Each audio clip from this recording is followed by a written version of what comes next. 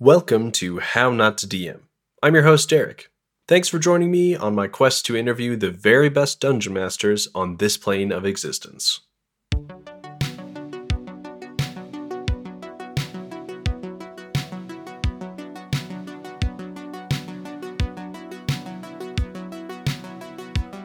Before we get started, I need to shout out my patrons. You're the reason this episode is possible. Pat yourselves on the back.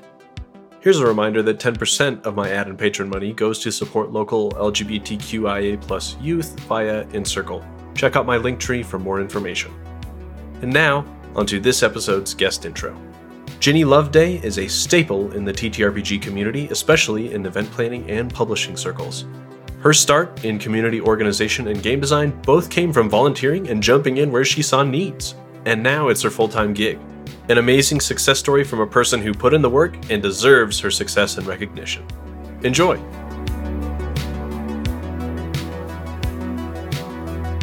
Hi, I am Ginny Loveday. I do too much. That's like the best summary. I am currently full-time the lead editor for Steamforged Games, a tabletop company, board games, and RPGs based out of Manchester, UK. I freelanced for a variety of companies doing both design, writing, and editing.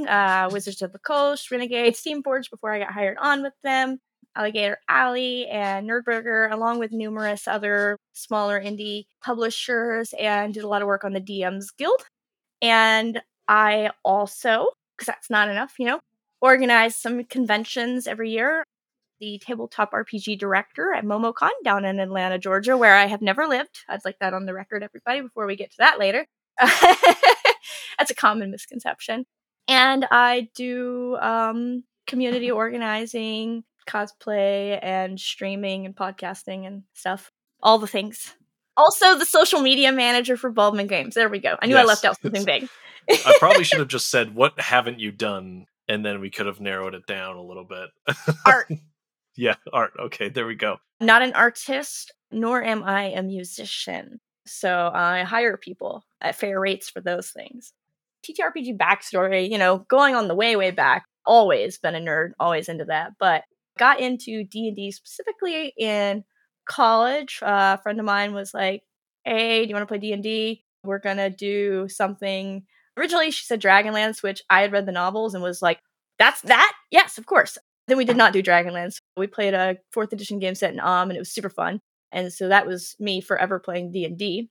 And then 5th edition came out, was involved in the D&D Next playtest because Knoxville, Tennessee is apparently like a locus of gaming with like people being involved in like high-level Magic the Gathering and having gone way back in history and D&D. And it doesn't make any sense, but it is true. Weird. Got into community organizing then because no one else was doing it. And I was like, well, we want to have the cool stuff. So sure, I can tell people what to do.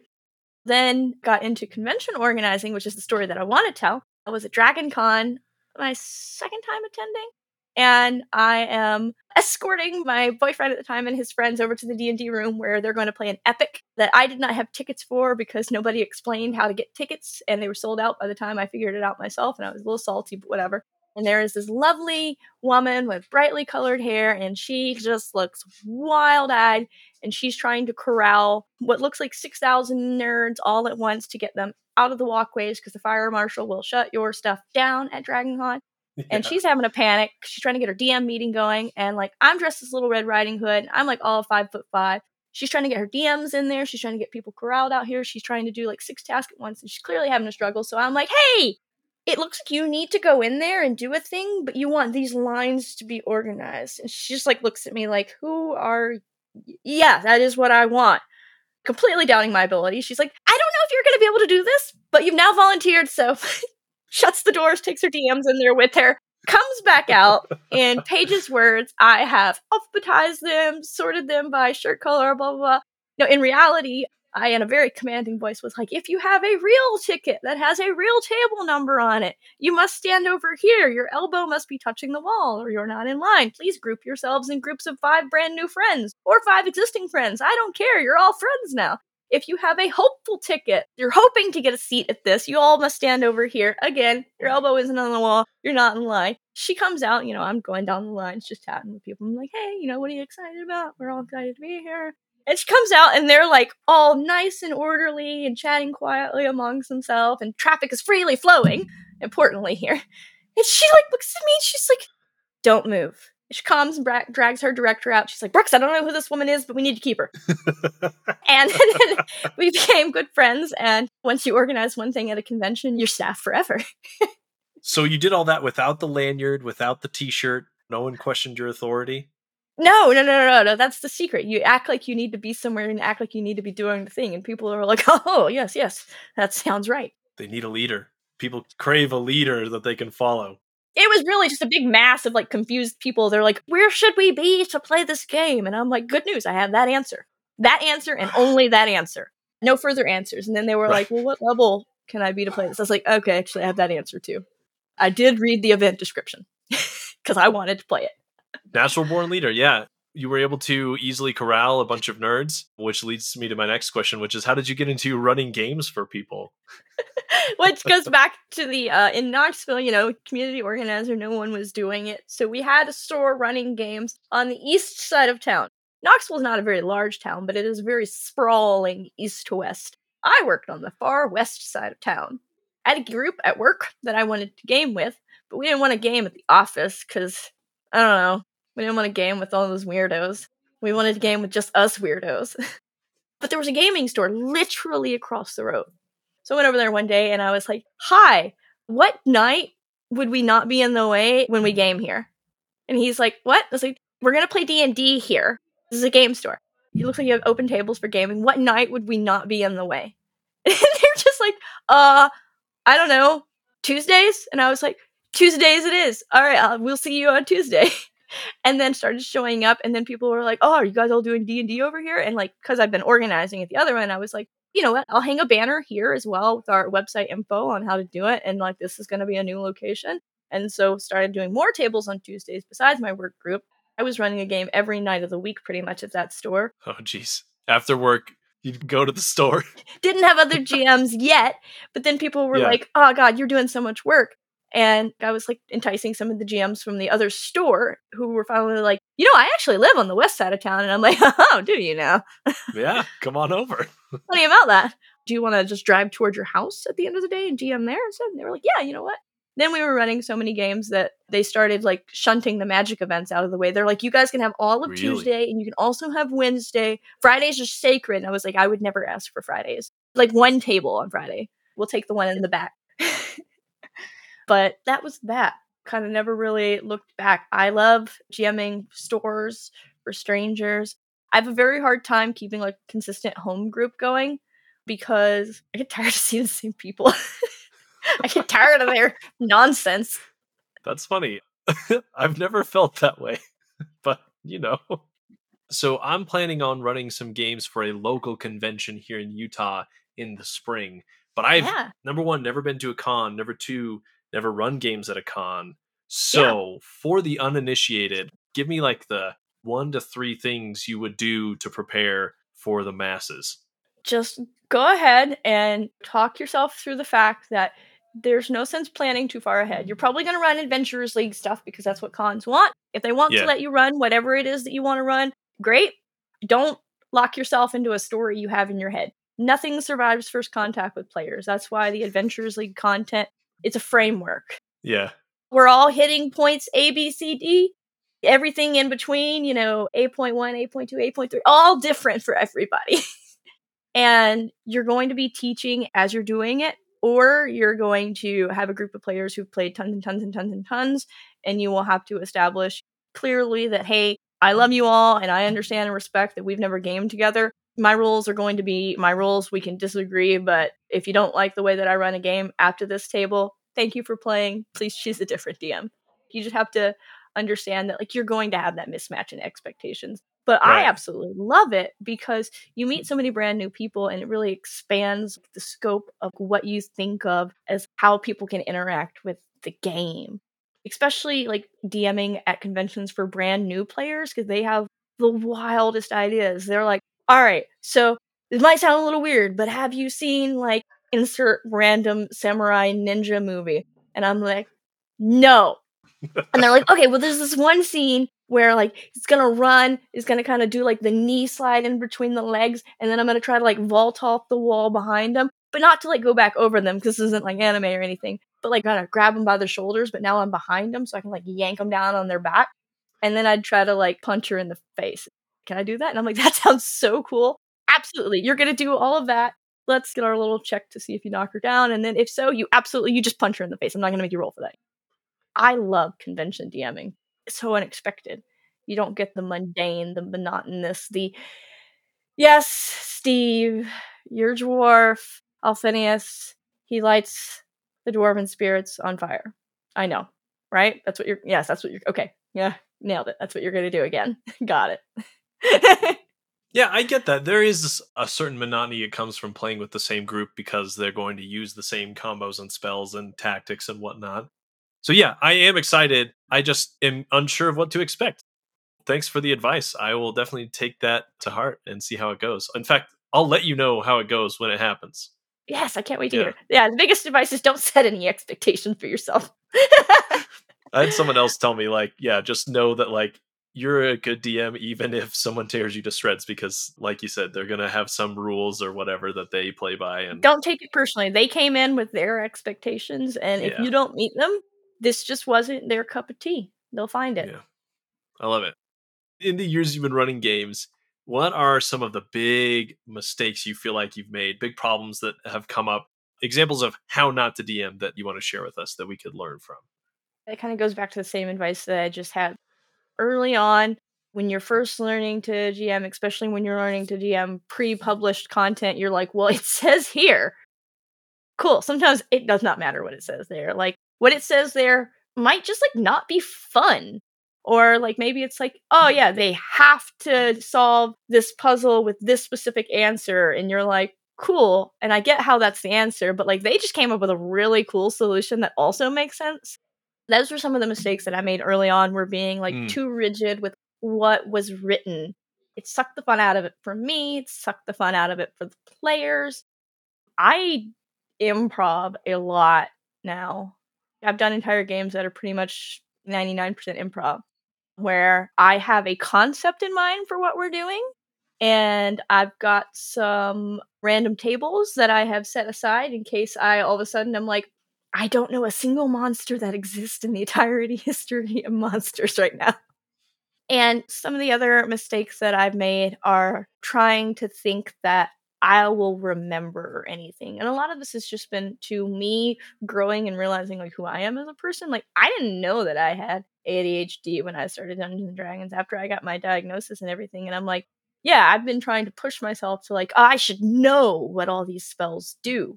No, I go in, generally when I'm playing a game, I'm just gonna be honest with you, I'm gonna ask you all a lot. Tell me what that does. It's as much for me as it is for all the other players here. On like really easy ones even, I'll be like, how many damage dice is Fireball again? A lot of my worst mistakes have been like trying to push myself beyond limits that like I know that I have. I don't like to run high level games at conventions because there's a lot of possible interactions between spells, between like magical effects going on. It's a lot of stuff that I can't keep straight in my head well enough to where I feel that I've done whatever adventure it was justice for those players. I love running high level content, but like it needs to be something that like I prepared, or something I wrote. Because then I know how it goes. I've spent 12 months staring at these words and I hate them, but I know them. As far as really fun memories from your games, do you have any that come to mind that you all still talk about or laugh about? Really epic things that happen, could be combat or roleplay or whatever else. There was one adventure I ran at Winter Fantasy a couple years back where they were trying to find some dirt on first mate on an airship for like giants back during the Storm King's Thunder.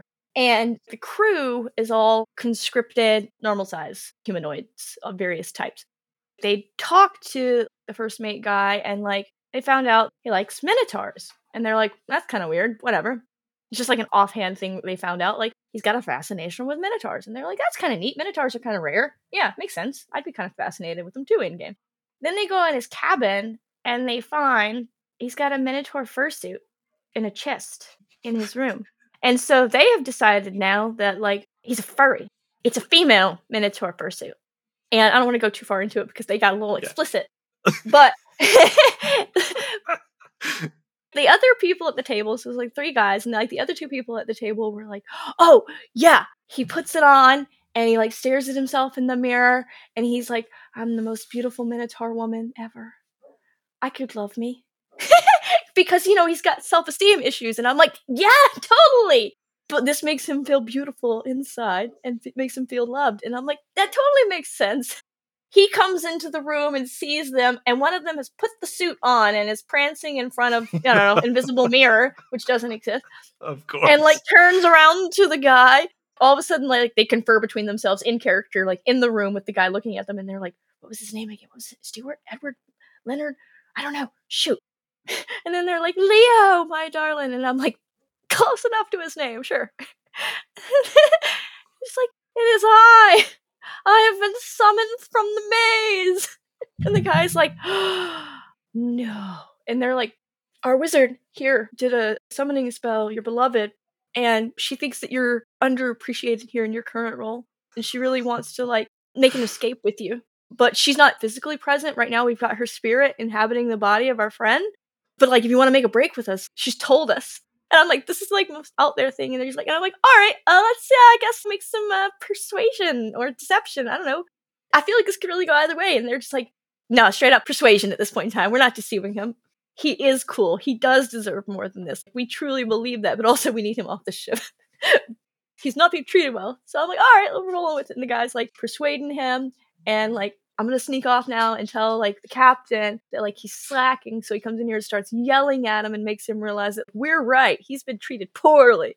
And goes and does just that. And then they're all just, like, yelling and rejoicing because they're like, yay, we've roleplayed. I'm like, all right, so now where are you gonna find a female Minotaur? Since it was persuasion and not deception. They're like, oh, no. Shoot. And that was probably one of, like, the most memorable, like, improv role play things where I was like, all of this because the text described that there was the skin of a Minotaur inside of his chest because he's obsessed with them. And they were like, definitely a female.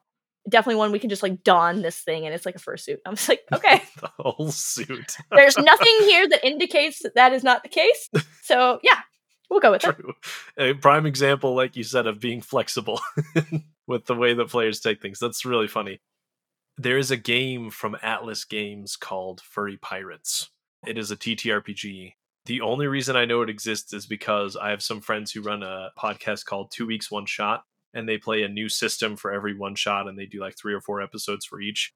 And they always joke they're going to do Furry Pirates, but never actually do. But it sounds like it already existed. You had a guy on an airship with a... They should. You hear that, Alex? You should do it. And Brian. I guess Brian's the one that we need to convince. Anyway. Do it, Brian. Do it. Ginny said so. Some of the best combat things, most memorable ones, come from, like, games where I run for kids. I love running games for kids. I ran at Gamehole Con this year, Animal Adventures, where you are animals. They're awakened animals. So you are a corgi who's a cleric. The corgi's not anthropomorphic, anything like that. You're not biped. You are a corgi. You're also a cleric.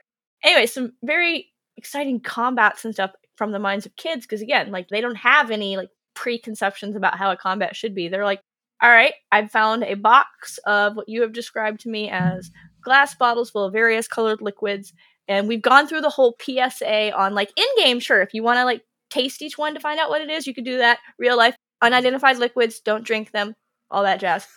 Right, because they're kids. You gotta make sure that they realize you shouldn't do this in real life. But they're like, all right, so we could start tasting them, but you're right. Even in-game, a potential side effect of drinking unknown things is perhaps death. I don't want any of my new friends to die. What if we run a really long rope to the box and we shove it over there in the doctor's laboratory where he's making Frankenweenies and light the rope like a really long fuse? Do you think, like, the mixture of unknown potions would explode? And I'm like, it seems very likely that if you put a bunch of unknown liquids together and add fire, that we could get a good explosion. And they're like, yeah, we're gonna do that. So kids just using, like, their surroundings and, like, everything that they've just learned, and they're like, let's make a bomb. Out of potions. Oh, that's so awesome. And then they're all like, no, we got to push it a lot further because remember, all the animals we're trying to rescue are in this room, and what if it's too big of a bomb? So we got to get it like really far in there, and let's string our ropes together. So now we have 100 feet of rope, so 100 feet of fuse. Just like the most unconventional choices and stuff. Like that's what makes it super memorable. Like people being like, all right, so this is going to sound weird. And I'm like, lay it on me. I'm ready. Trust me, I've heard weirder. We had a furry minotaur. I love it. I feel like all of the people I talk to who have ended up as DMs kind of have like stuff that they have experienced or done in their past that have led them to this, right? So what do you feel like about your past experiences have molded you into the DM you are today? I don't know, probably like the 1,000 or so tables that I've run at conventions. Maybe more than that at this point. And every single one of those is like a learning experience. And like, what are you expecting to get from D&D? And how can I make whatever it is? Like, learning to be moldable, actually. That's what has. And like, that's where my joy continues to be, like running for strangers, because I love that unknown. I run for my friends too. But even then, they're always like, yeah, you've like been running so many like weird things, and you're like constantly working on these various projects that like we never know what we're going to get when we sit down at a table with you. I have friends who like intentionally seek out my games at conventions because they're like, I've sat at your table for like, I don't know, several dozen games now, and they're never the same experience. And I love that. And I'm like, well, no, it's because we're the same group. And even if it is the same group, we're probably going to do a different thing. Also, too, like being a creator really makes you appreciate the intricacies of various things, especially because like if you're running something that's published, like somebody put a lot of work into that. And so knowing how much work I put into things, if I'm going to run something and it's written, I am going to read it. I'm going to read it again. I'm going to highlight it because I have to print it out. I don't really like running from computer. I do it for virtual games. Why waste paper when I'm just sitting at home? Yeah. But like making sure to find like those Easter eggs that they put in there, those hidden references, those puns that they worked into there and got past their editor. I'm going to use those puns. So like having it from both sides, and then also the editor hat on, being very forgiving. Like, all right, this bit doesn't make any sense, but like I can clearly see the bones where a good idea was in here. So like we're going to run with that. Being forgiving with people who just like don't quite know how to explain what they're going for. You're like, all right, just throw some words out there. I can get further with something than I can with nothing. I consulted with a couple of my friends as I was putting together this Kickstarter, right? And I'm like, here's the concept. And they're like, but this is just fluff. What does this even mean? So I had to go through a few iterations, and I talked to a few people before I distilled what I think was a good way to explain it. Just get down to like the essence of it. Yeah, like the first time you explain something, you're just like, word vomit. And then they're like, cool. That's usually when I like look at someone, I'm like, what about the elevator pitch? If you got me for 30 seconds, how would you explain the game? And they're like, I don't know if I could. I was like, you can, work on it. Yeah. And if you can't, then maybe you should think about that. You're not ready yet. I'm not saying you shouldn't do it. I'm saying you're not ready yet. Yeah, you'll get there. Take it back, put it back in the kiln, work it over. It's fine. As far as players at your table, since you have played with so many different players, what do you think makes the ideal D&D player? I'm going to preface this with the caveat that like this answer is going to be different for every DM, but I know a couple of things at least that I know every convention DM appreciates. Somebody who's engaged. If you're a note taker, by golly, we love you already. We loved you before you ever sat down. If you're a note taker, we love you.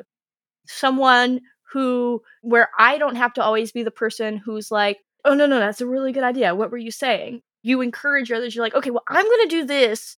And like, you had like a cool ability, right? Where like we kind of play off of each other, right? If I heard you earlier, like that kind of player who's like listening, who's considering what everyone else has.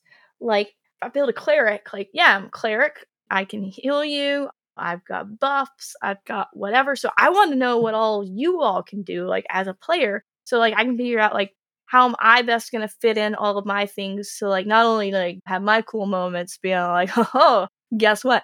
4 of you just died, but no, you didn't. But also to be like, okay, so Barbarian and Paladin are about to, like, charge in and everything, but I'd like to make this, like, super extra chargey any, and I'm going to haste them real quick. That's a sorcerer twin cast that haste. I'm gonna twin cast haste on my sorcerer, and I'm gonna stand back and watch the damage happen, and then I'm gonna come in and clean up. I'm gonna ask you all to evacuate, and we're gonna drop a swift fireball when they're all down, like, half health. Yeah, no, that's good. That's good. I was like, or if you don't care, I catch you in the fireball. Whatever way you want to do it. So like those players who are like thinking like a couple of steps ahead about like how can we play off one another. That's like the best. And then ones that just like really get into the inaneness of a fantasy game. They don't take it too seriously. That's my ideal kind of player. Like, yeah, make those animal noises. Come up with that ridiculous name. Yeah, drop the puns. I want to hear your best dad jokes. I'm here for it. I'm going to give you inspiration for dad jokes at the risk of inundating myself with dad jokes. I do that. We're here to have fun. If we're not having fun, then like, what are we even doing? I love that. Perfectly happy if somebody's like, oh, I'd love to run a super serious game here. We're going to do some political intrigue. You'd be like, cool. Not my forte. Could try my best. Apologies when I crack the joke. You could just be like, they're just cracking the joke to let some of the tension in the room out, right? Yeah, that's what we're doing. I definitely err on the side of jokey and punny as well. I don't know. Like you said, I want to have fun with it. And so when I think of something funny to say, I want to say it. I don't want to like have to hold it in and be super serious. Like you said, some people love those types of games, but yeah, I'm with you. And I try to establish that expectation up front. I got a Spelljammer game that I wrote and ran at a convention I guested at down in Orlando. And like in the character creation things, the last one was, it was definitely not just Treasure Planet, the sequel. It was 100%. But it was sweet. Come up with a way that Captain Hawkins. The more outlandish, the better. Which was really great when one of them was like, oh yeah, we were married. And I was like, I guess I probably should have said what age Captain Hawkins is. So it ended up like, because Captain Hawkins is 18 and this person's like, 200 and something year old elf. They were like in a different timeline, though. We've done some time traveling around here, but we were married. And I've just got to, I'm going to wait a little bit in this timeline till he ages up to the appropriate 80 years old or something like that. And then reconvince him of our love. And they walked through the bar and I was like, so you see this young man standing there. He looks like 18, 20-ish. And they're like, oh, my backstory just got really interesting. Really interesting. Yeah, walked into that one. I was like, sorry. We can come up with a reason why this works still. And they're like, yeah. I was like, timelines. They're like, perfect. That way, none of us are implicated in anything we don't want to be. It was fine, though. They did spend the whole time then trying to convince the captain that you don't worry, you have a great love awaiting you in the future. Just being like, you have love. Don't worry, man. Somebody loves you, promise. But not yet. Nice. I think Treasure Planet would be an excellent Spelljammer campaign. I know there's a lot of good candidates out there. Yeah, but it's Spelljammer. It is Spelljammer, like through and through. Like everything about Treasure Planet is Spelljammer. Like it's really hard when you like look up Spelljammer like synopsis and then you look up Treasure Planet synopsis. There are these pirate ships, but they're flying in space, and you're like, that sounds familiar. Sometimes they go through portals and they can visit different planets, all of which have like different like realm spaces, all of which have like their own different quirks and everything. And there's just like all manner of characters because you're accumulating them from all of these realms. And you're like, yeah, you're describing Treasure Planet to me. I don't think it got the love it deserved. It's too bad. It's on Disney Plus though, in the US anyway. It is. I watched the entire thing in preparation for that con. Nice.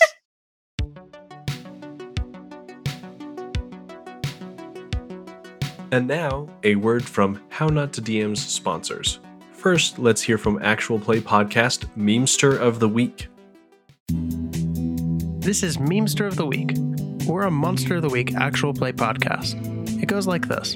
A reluctant cult member, his stoner roommate, a skeptic YouTuber, and her fake camera person walk into a diner. They then walk out of the diner and drive off to hunt the things that go bump in the night. Inspired by shows like Supernatural, The Adventure Zone, and The Crit Show, join four friends as they travel across the country solving supernatural problems, and trying not to cause more problems than they solve. If you've ever wondered what it would be like if Scooby-Doo had guns and magic and monsters rather than real estate moguls, this might be for you. Welcome to Memester of the Week. I have a book of Monster of the Week on my bookshelf behind me as I'm recording this, and I've been meaning to dive into it, so maybe this is the sign that it's time. Next up, let's hear about the Lonely TTRPG podcast. Greetings, Wanderer, and welcome back to Lonely TTRPG, the solo actual play and review podcast. I am your host, Steel Stas. Join me every week as I play through a new solo TTRPG for y'all. You can find Lonely TTRPG on your favorite podcasting site, such as Apple Podcasts, Google Podcasts, Spotify, or wherever you prefer to listen. If you're more of a visual learner, just look for the Black Dragon Dungeon Company on YouTube.com. Remember, just because you're playing alone doesn't mean you have to start alone. See you soon, Wanderer. Such a cool concept because there are so many solo TTRPGs out there, and I feel like in the last couple of years there's been an explosion of them being created and played. So great content, go check it out. Last but not least, I want to give a shout out to podcasteditors.online and videoeditors.online. Podcasteditors.online is the group that edits this podcast, and they do an awesome job, as you can hear. They also do actual play podcasts or any other kind of podcast that you may have. So take a look at their website at their great rates and see if you are interested in buying some editing hours a la carte. And if you tell them I sent you, you might get a little discount on your first couple of hours there of your podcast. So check that out. Videoeditors.online, also very useful if you are a YouTube creator, if you have any kind of video content, TikTok or Reels, short form, YouTube shorts, they do it all. So go check out videoeditors.online if you're a video creator and you want to take advantage of that too. So same deal, if you want to mention How Not to DM sent you, I'm sure they'll hook you up with some discounted hours to start. So yeah, check those both out if you are a podcast or video creator or both. All right, with all that out of the way, let's dive into this week's version of Quickfire Chaos.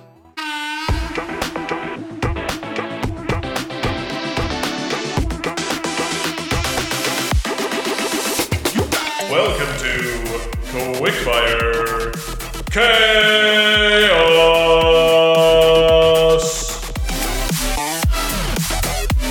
This week on Quickfire Chaos, Ginny and I are going to roll on some random D100 tables from the internet and create a scenario to roleplay. We're going to start off with the voice. 89. Make up adjectives and assume everyone knows them. Okay. Next is personality trait. 21. Given to or using fraud, cheating, deceitful, deceptive, crooked, underhanded. So dishonest. I mean, those two match up pretty easily already. So far, this is going well. Yeah. The third one is the job that your NPC does. Ooh. 78. Author. I didn't pick it. The dice did. This isn't just me, is it? No, I'm just kidding. The last choice here is between fetch quest or city quest. Which sounds more fun? I love a city quest. Okay, let's do it. Okay, city quest. 82. The party encounters a burning building and must rescue several commoners trapped inside. Later, they discover that this is one big string of arsons. Okay, so I'm going to say you know what's happening in the city, and like there's a building that's burning somewhere in the proximity that you need help with or something like that. I will be a halfling bard who's just plucking a merry tune on a lute and walking merrily down the street, heading somewhere or other. What's your name? Topher Bagwell. All right, Topher. The kind of building that you have entered kind of looks a little bit like kind of a mix between like a stationery shop and a bookshop. There's a lot of papery things going on here. The shopkeep there as the bell kind of ding-a-lingles over. The smell of smoke kind of gently wafting in from outside. She looks at you, she says, oh gosh, be right with you, one moment. And she looks up, she says, oh, you must be those new adventurers into town. I've been looking for someone to help me with something if you got time. Oh, yes. Oh, you can buy stuff too if you want. I think I was looking at some of the books you have on the shelf. I think I will come back and look at those. But yes, what do you need help with? Oh yeah, we have great books. Some of them I've even written myself, you know. But you're an author. Oh you yeah, write? they're every now and again I've written a couple of things. Mostly shopping lists and how tos and some tutorials and like a couple of potion making books. But I don't know. Some people say these potions aren't great, but, they're liars. It's fine, though. But anyway, so what I need your help with, though, is, so there's actually a couple of rare books that I was supposed to get from someone, and, they haven't shown up. They're being really, smurflickers, No, No, you're yes. not. No, I think I understand you perfectly. The books, you have purchased them from other people in the city, or... Yeah, sometimes, rare first editions, you gotta find the collectors, and then you gotta get them here and put them on the shelf so you can do a little markup on them. Gotta keep a business afloat, after all. Oh, I understand profit margin, yes. Okay, right. And who are the people that you bought the books from? I could go by their place and ask for them. Well, the Lord and Lady Byron, down the street. Okay. Kind of over in the Crown sector. They're affiliated with the royal family. Or, well, not really royal. They call themselves lords, but it's the all Byrons, skepticism. yes.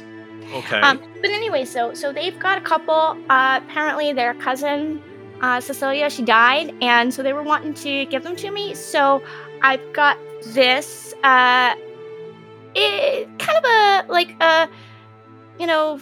Preliminary IOU type thing, and you're supposed to take it over there to them. My shopkeep Lucinda, she was going to do it, but the Dink girl, I just don't know where she is. She hasn't shown up 3 days in a row now.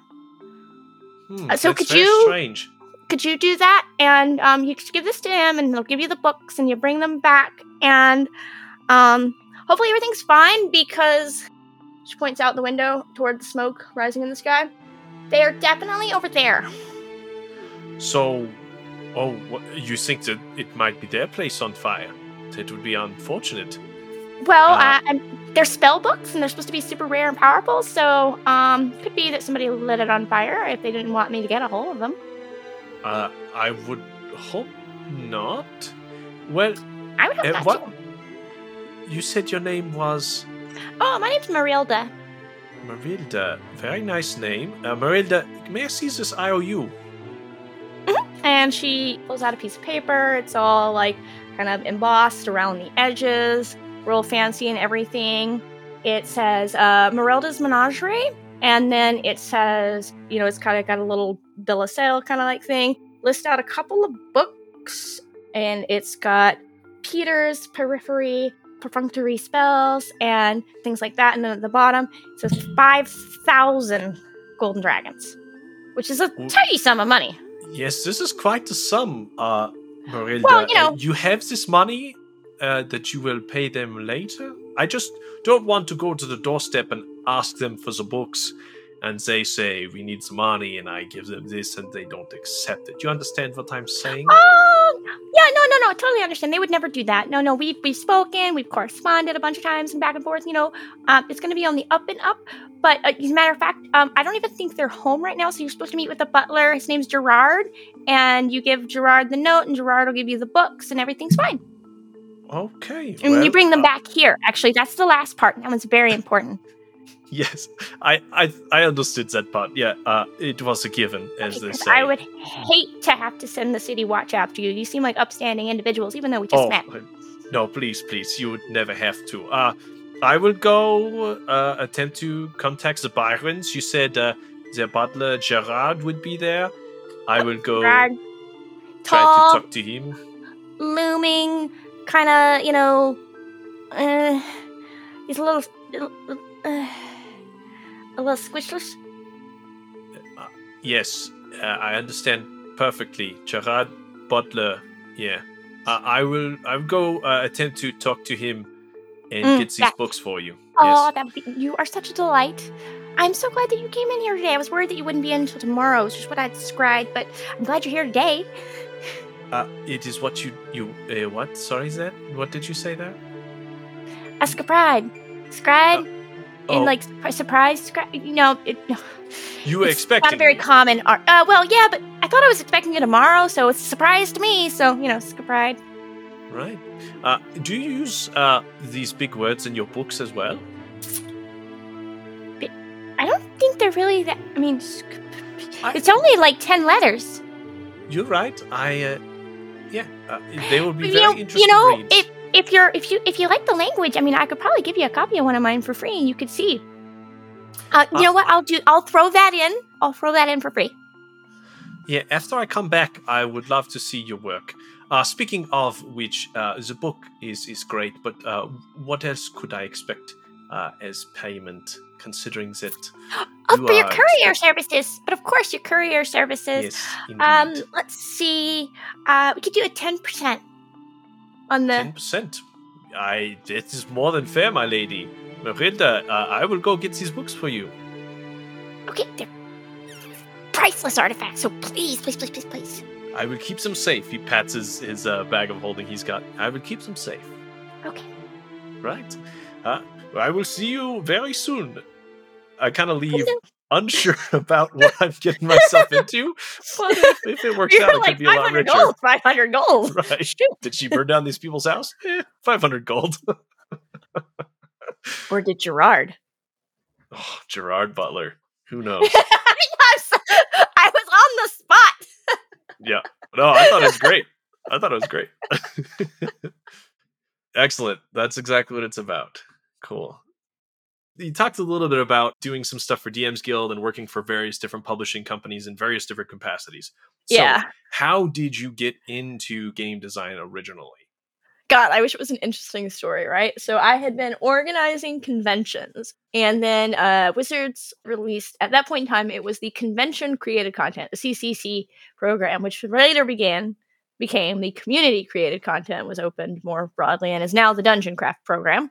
But anyway, so then it was conventions only. So your convention could submit to have their own Adventurers League style adventures written and then submitted to the Adventurers League, and they would now be Adventurers League official, and you could sell them, and other conventions could run them, and you could potentially make money. But more importantly, you could have your own exclusive content to draw people in. So because I had been organizing, and I was pretty great at that, a convention that I worked with was like, hey, you did good work. You want to write? And I'm like, these skills, clearly, they translate. But good news, I have indeed written words before in my life. So sure, I'll try. I make no promises to the, goodness of it. It might be trash. And indeed, the first thing that I wrote was utter garbage. But it's fine. I learned a valuable lesson. If you've never written an adventure, don't try to do a mystery first off. Mysteries are hard even when you are an experienced adventure writer. But the first time you're writing, especially when you're writing for something that's organized, right? You got to know the technical side of it as to, like, how should I lay this out? What bits do I have to have? What bits should I not put in here? Like the technical writing side of it. And then trying to fit a mystery into that format and make sure that you put enough clues in there. It was not great. I haven't redone it since then. A lot of people have modified it and played that adventure, like streams and stuff since then. There's a good adventure in there. It's just not written there. So that was how I got into game design. And then I got contract from the Adventurers League program themselves from Hasbro, and they're like, do you want to write? And I'm like, I've gotten garbage, like hot garbage, out of the way, so now I can write like slightly less garbage. So yeah, sure. And then I had written at that point, so people are like, just kept offering me writing jobs. Well, it's a good way to get your foot in the door, though. That's interesting. I didn't know that you could write, or you could apply to Hasbro to have them include your stuff in Adventurers League. I'm imagining that's what this con I'm going to in the spring probably does. Yeah, it's actually a lot easier now. You don't have to apply and all that. The Dungeon Craft program is open to the community. So there's strict guidelines for what you can write. There's adventure seeds that you use, but they're very loose seeds. It's just like a vague idea of, like, not the current ones, but one of the previous set of seeds was like, there are 2 kobolds in a trench coat. Where has the third gone? Here's the magic item you can give out. And they're like, use that, give out this magic item. Here's the template, go. And so you'll see dozens on the DM's Guild of adventures using the exact same seed, and none of them are the same adventure. Because what happened to the third kobold? Could be any number of things. Could be a portal from the far realm. Could be like he's sleep drunk at the distillery. Whatever. And so, like, with each book release that comes out now, so the current spell Dungeon Craft is Spelljammer. And so there's Spelljammer related story seeds, and like you write something using those story seeds, and as long as you follow all the guidelines, it is Adventurers League legal, and then you can publish it as an Adventurers League legal content on the DM's Guild. So it's pretty easy to do now. The entry point is pretty low. Yeah, the bar to entry, that's nice. What's easier than writing your own stuff, and what's more difficult, when you're thinking about writing in game design? So there's like pros and cons to both, right? So if I'm Yeah. writing like an official Adventurers League module that they've contracted me for, so they're going to give me an outline and they're going to all the story points that I have to hit. Like they provided a lot of things. So there's a pretty rigid structure that I have to follow there. So that's both good and bad. It's good in that like I don't have to sit there staring at a blank piece of paper going like, I need an adventure. I need an adventure. I need an adventure. We got nothing. Instead, I'm like, okay, so this cool thing happens, and then somehow we need to get to this cool thing. Logically, how can we make this make sense? Oh, we've got an idea. Off we go.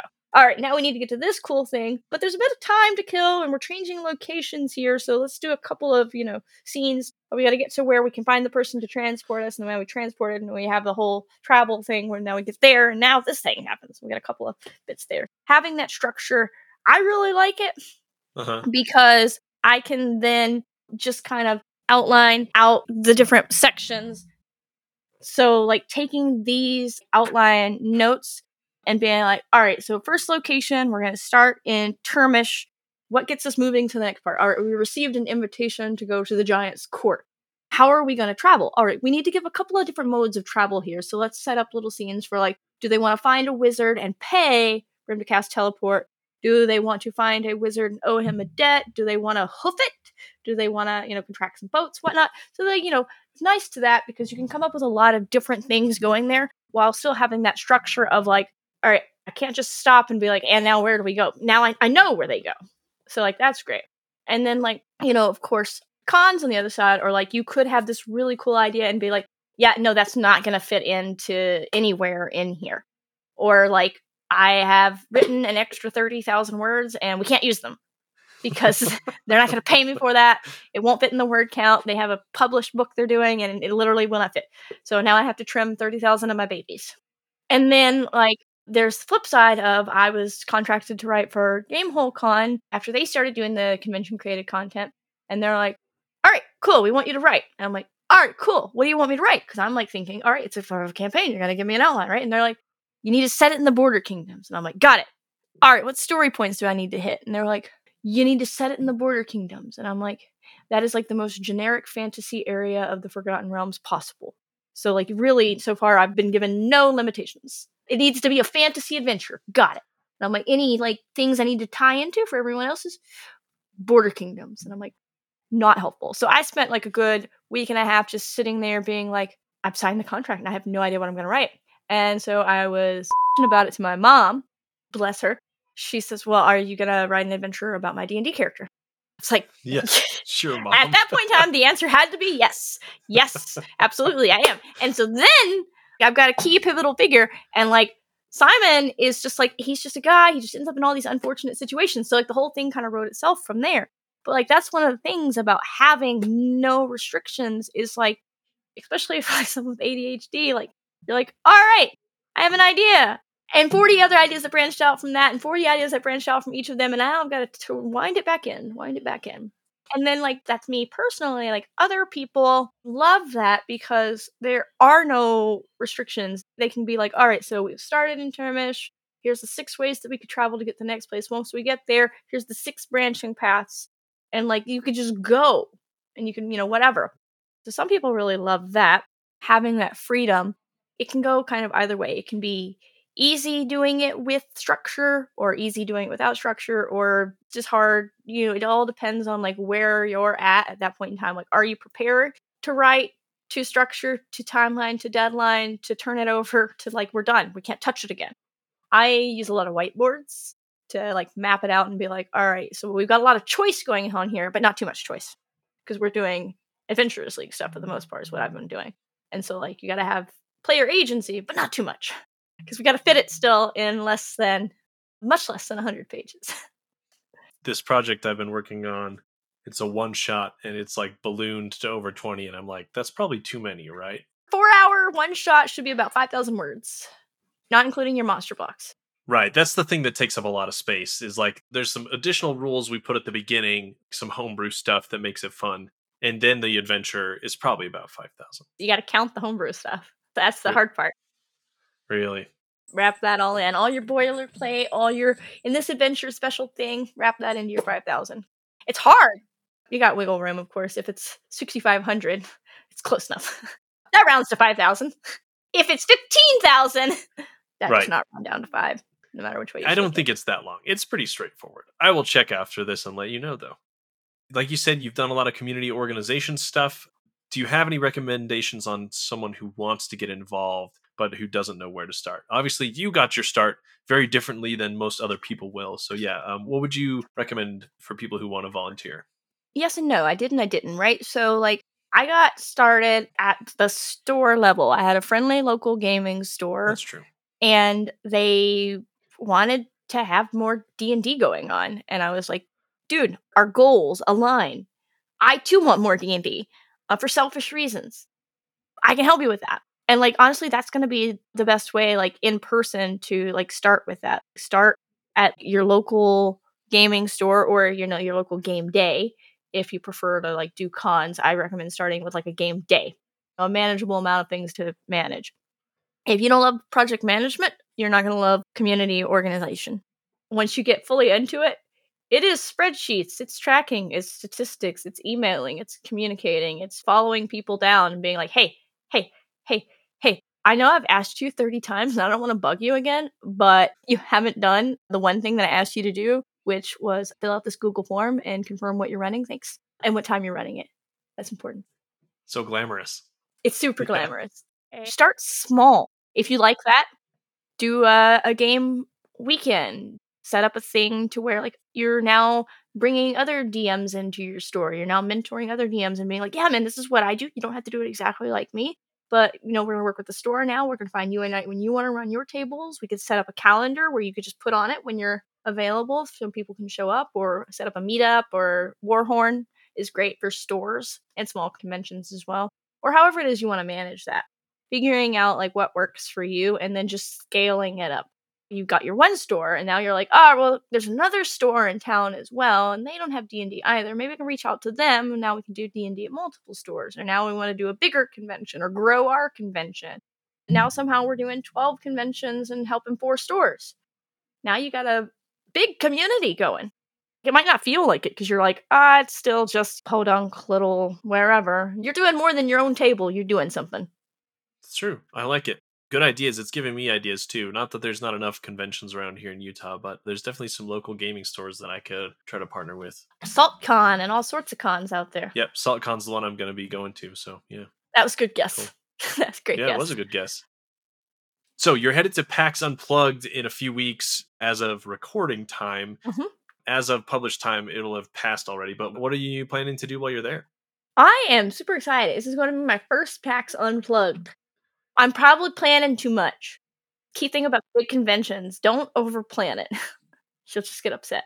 I am going to be working the booth a little bit, a very little bit, for Nerdburger Games. I'm also going to be running 2 sessions of games for them over in the Games on Demand area. Looking forward to helping my friend Craig out. Not their first time having a table at PAX Unplugged, but it's their first time having their own table. So super jazzed for that. I've worked on a lot of Craig's games. I am maybe going to be on some panels, a bunch of emails going around. We're not really sure what's been confirmed. A bunch of stuff waitlisted, so remains to be seen. By the time you see this, if you want me on your panels next year, you can hit me up in advance and stuff. We can plan this ahead of time, pending PAX planning things ahead of time.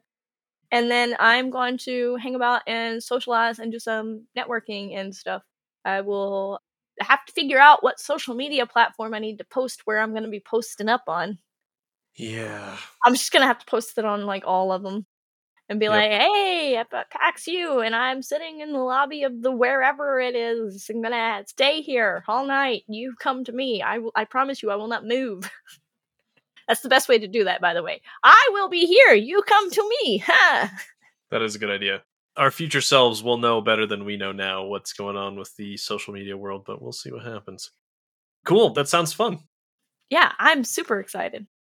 Final words of advice you've got for people out there running games, and then I'll also have you add a few words of advice for creators out there who are wanting to get into game design or community organization or whatever it happens to be. If you had to boil down your wisdom into maybe 2 to 3 points, what do you have for us? I got a couple here. 1, you don't have to monetize everything. In this day and age of everything online, everything can be monetized. You can. You don't have to. It can just be fun. Also, again, on the fun, you don't have to do too much of it. You can say no. Don't burn yourself out. If you've been DMing too much, maybe consider playing a game. I know, it's a novel concept. I try sometimes to do that. It's hard. No, but really, just remember from either side, it is a game. It's a thing that we do for fun, especially hard to remember sometimes as a creator. Like, you're creating these things because you enjoy them and you're having fun. If you're not having fun creating, if you're not having fun creating campaigns to DM, if you're not having fun with the players that you're at, it's fine to just bounce. Say sorry. Don't just like ghost people. That's rude. But you can leave groups that you're not having fun with anymore. Be like, no hard feeling, but like, we're not matching. You're going to find your perfect DM somewhere and it's just not me. Even if it's your friends. It's really hard when it's your friends, but I have definitely done that with friends. Been like, I really want you guys to have a super fun game and I am not the DM for it. Because like, you see what you're wanting and it's not my style of DMing.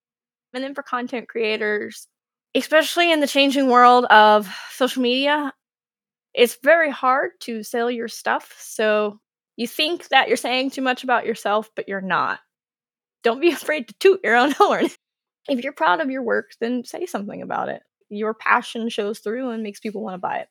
And ask your friends to share your stuff. They're your friends. Whether that's DMing or content creating, they're your friends. They should be your support network as well. Although, of course, they are not your therapist. Right.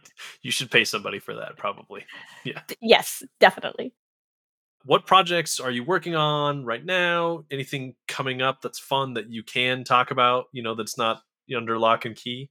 Let me officially Steam Forge Games hat on. The Elden Ring Kickstarter will have just launched November 22nd. It's not going to run super long. We usually run them for about 10 days. So it may be done by the time this is over, but the Late Pledge Manager will not be done. So you can get in on that. The Animal Adventures Faraway Sea book will be hitting shelves sometime around then. We're experiencing supply chain disruptions, so it might actually be January. So you'll be able to buy that. And if you buy that, I wrote things in it, including a fox person. So please get that. Enjoy it with your kids, or you don't actually have to have kids to enjoy it. It's super fun for adults too. You can be a fox person. You are a fox who is the sorcerer or whatever the heck you want to be. Also, the Adventures and Academia miniature set and a couple of free adventures for that are releasing January 31st. So all those timelines sync up nicely for this podcast. And if you haven't gotten them by the time this podcast comes out, the newest Epic Encounters boxes launched this month, which was November. That's the Dragon Turtle and the Crab Archon. So crab people. And then from me personally, we are launching our actual play Moonshade stream November 22nd.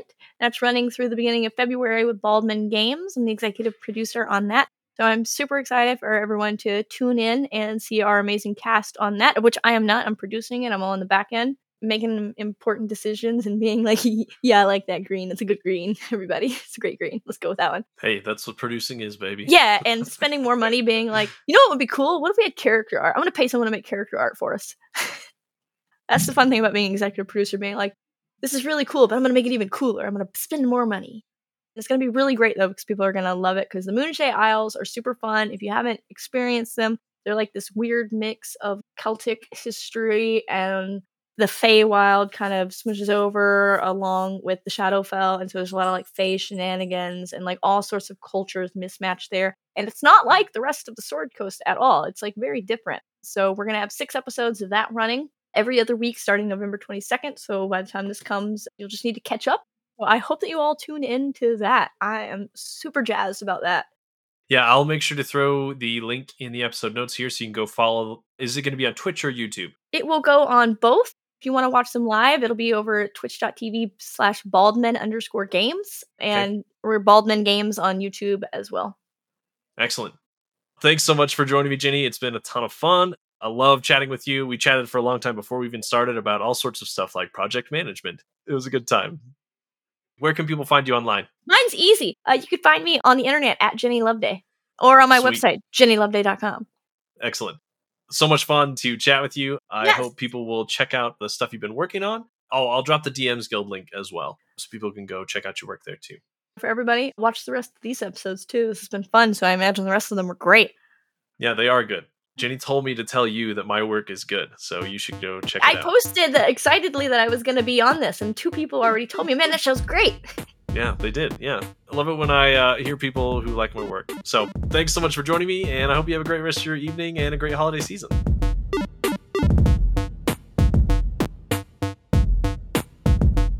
Thank you for listening to How Not to DM. Now it's time for a sneak peek into next week's guest, D20 Deathmatch co-DMs and variety streamers Caustic Phoenix and Mudcat. Once you start, you can't stop. It's just like Pringles. We're not sponsored by them, but there they are. There they are. Yeah, I feel like it was Lay's in the 90s that was bet you can't eat just one or whatever. It's the same. Yes. Yeah. Yes. It's like, all right, well, gotta keep eating these. Gotta keep doing this. That's a curse, though, and warning for everyone else. Once you start DMing, you will never get out of that space because everyone is looking for a DM. But if you're looking for friends, that's the best way to make them. You'll never have a problem finding a group. Yes. If you run the games, yeah. It's not just that. Obviously, yeah, you're expected to DM all the time because nobody else wants to do it. But also, I kind of think once you start DMing and you start getting to like run the world the way you want and set up the scenarios you want and the setting, you don't really want to play for anyone else's world. You want to keep playing in your world, at least for me. To hear more about the Dynamic Duo's intro into TTRPGs, the many years they've put into perfecting their craft, and their best DM and GM advice, tune in next week. Here's a friendly reminder to rate and review the show and share it with friends and family who play TTRPGs too. New reviews will be read at the end of episodes as a thank you. Thanks to the team at T4C Studios for the help editing and producing this episode. My intro and outro music is by Daniel Zombo. The Quickfire Chaos music is by Exacat, and the Quickfire Chaos mood music that plays underneath while we're roleplaying is by my buddy Arcane Anthems. Check out the episode notes for more of their great work.